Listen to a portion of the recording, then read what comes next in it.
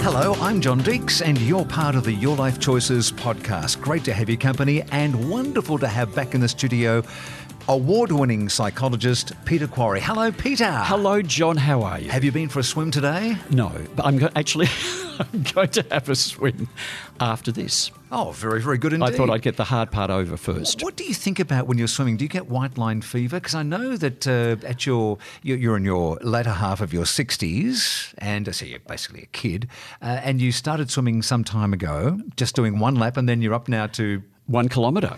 3 times a week. And you'll no doubt be in the Seniors Olympics. Well, let's not hold our breath for that one. Yeah. What do I think about? Look, I try to remember which lap number I'm doing, and I find that I then start thinking about other things, and I get to the end of the lap, and I think, what number was that?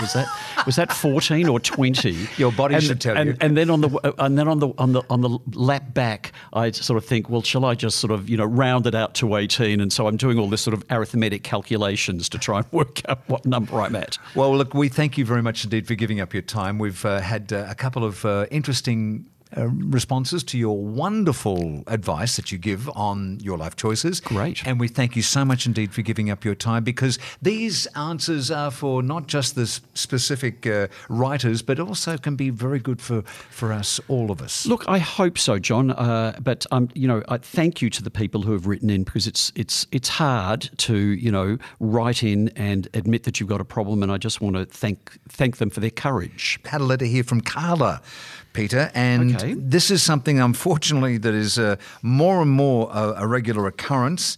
The filthy swines who are scamming not only the kids, but also a lot of our elderly listeners. I've been reading a lot about various types of scams, especially online ones. Do you have any advice on avoid a rip-off? Well, That's a big subject.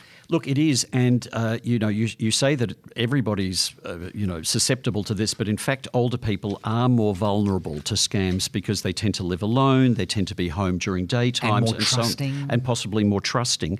Look, it's very interesting. I think a lot of people feel that, if they have been scammed, they feel a bit embarrassed about it because they feel that they're a bit stupid because they've fallen for something. This is an absolutely true story. I had a neighbour who, very smart man, a retired university professor, okay, so a very smart man. He had split up from his partner, was alone. I think he was in his early 70s at the time. This was a couple of years ago.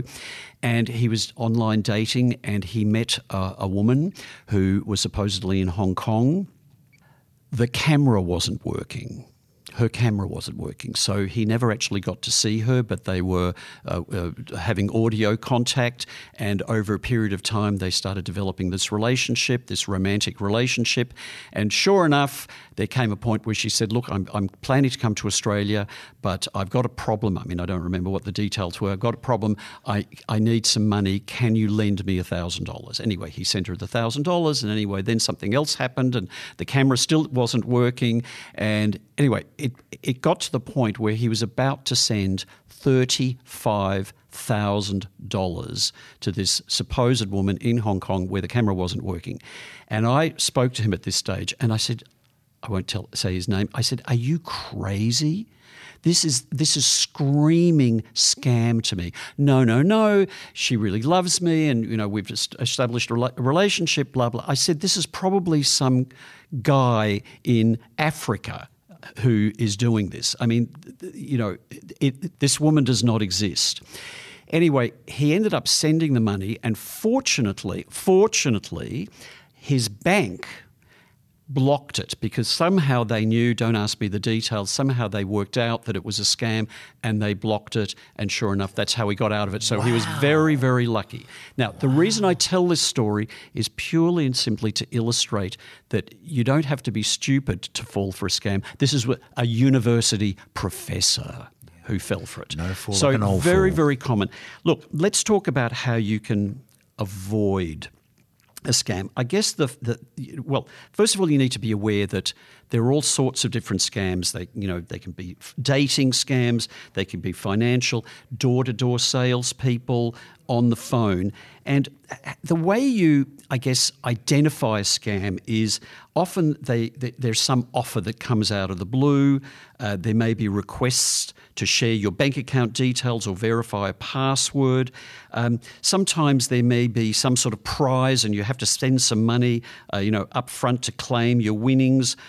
Or it just may be that a company is calling you repeatedly. Basically, the rule that I would suggest that people think about is that anything that is too good to be true probably isn't. How many calls do you get a day that are just dodgy calls? Well, I don't know how many are dodgy, but I would get, in terms of sales and marketing calls, probably 3 or 4 a day. And now, I don't know whether they're dodgy or not because I don't give them a chance. I don't even. As soon as you can tell because there's that silence because it's in a call centre. There's a silence, and then somebody comes on and says, "Hello, Peter. How are you?"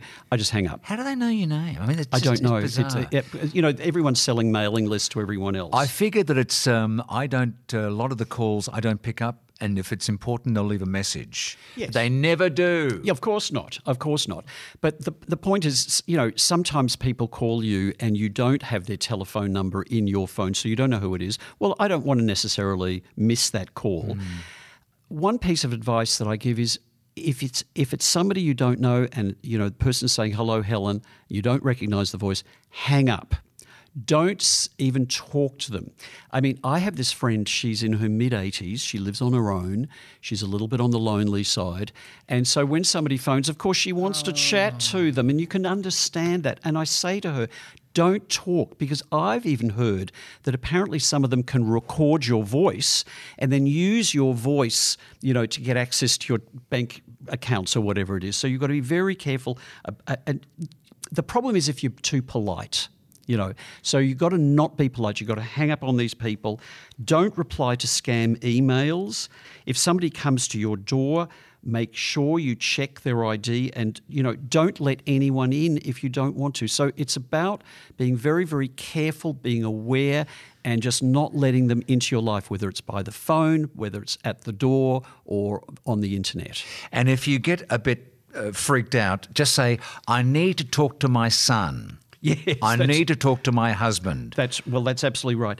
Now, look, if you have been scammed, as I said before, John, don't feel embarrassed. Don't feel that you're stupid because even smart people get scammed.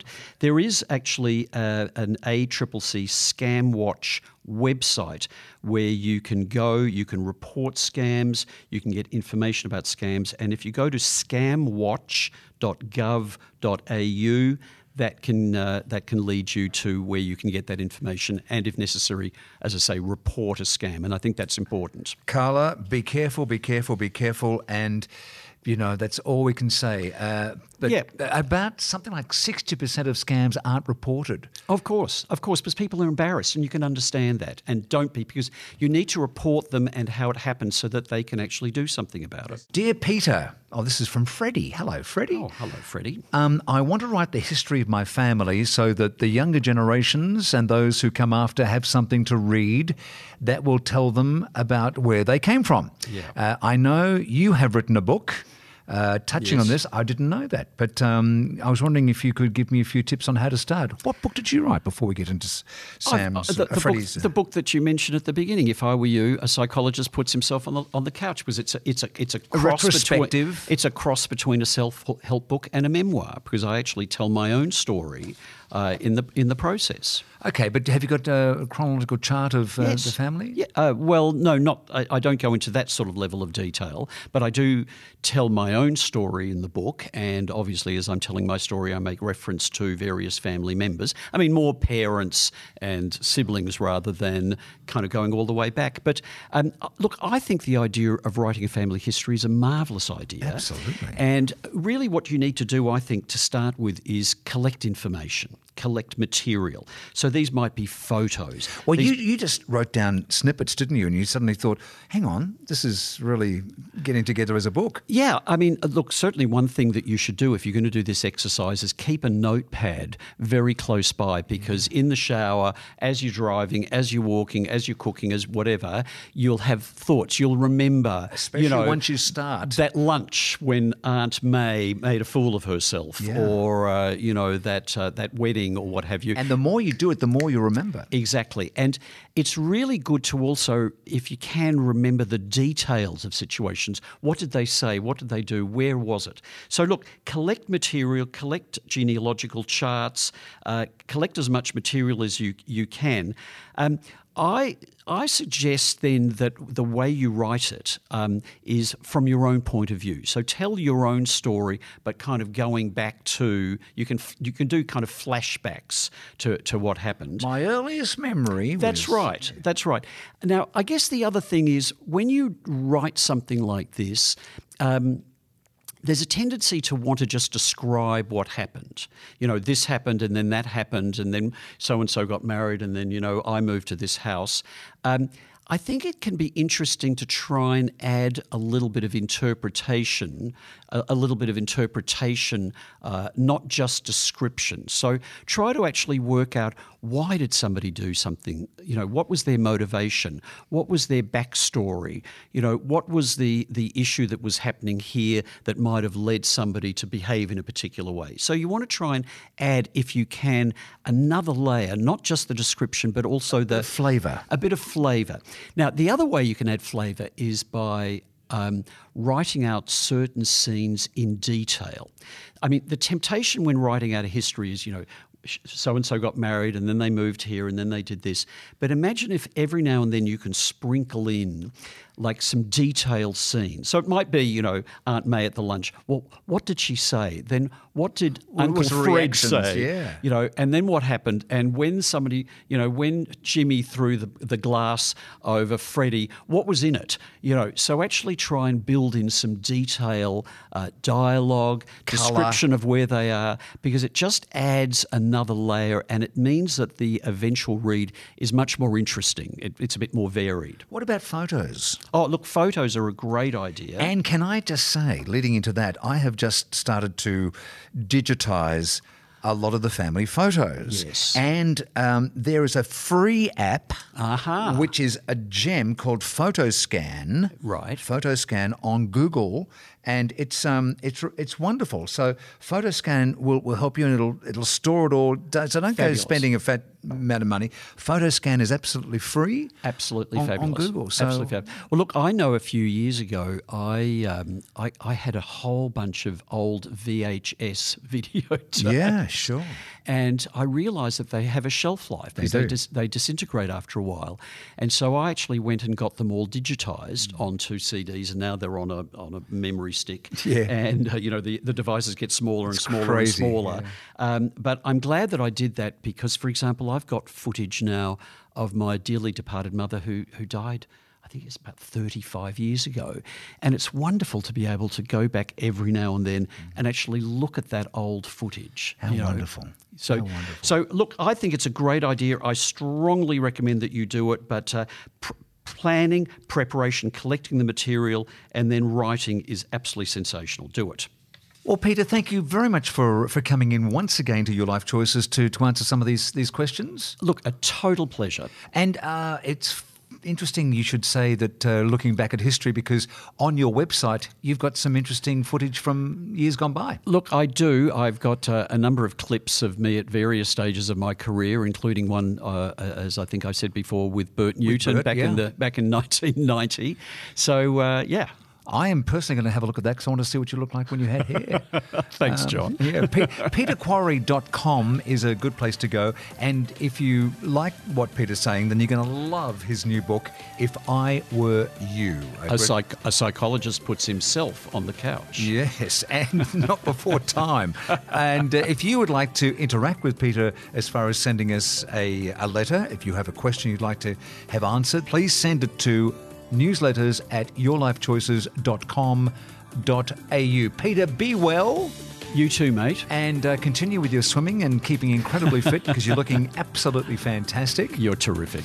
Please, folks, get everybody to, join up absolutely free to the Your Life Choices website. It's, as I say, free, and we've got over 270,000 members, and it's growing all the time, and is the most trusted digital destination for the over 50s. I'm your host, John Deeks, and on behalf of Peter Quarry and myself, we'll see you next time. Be happy and be well.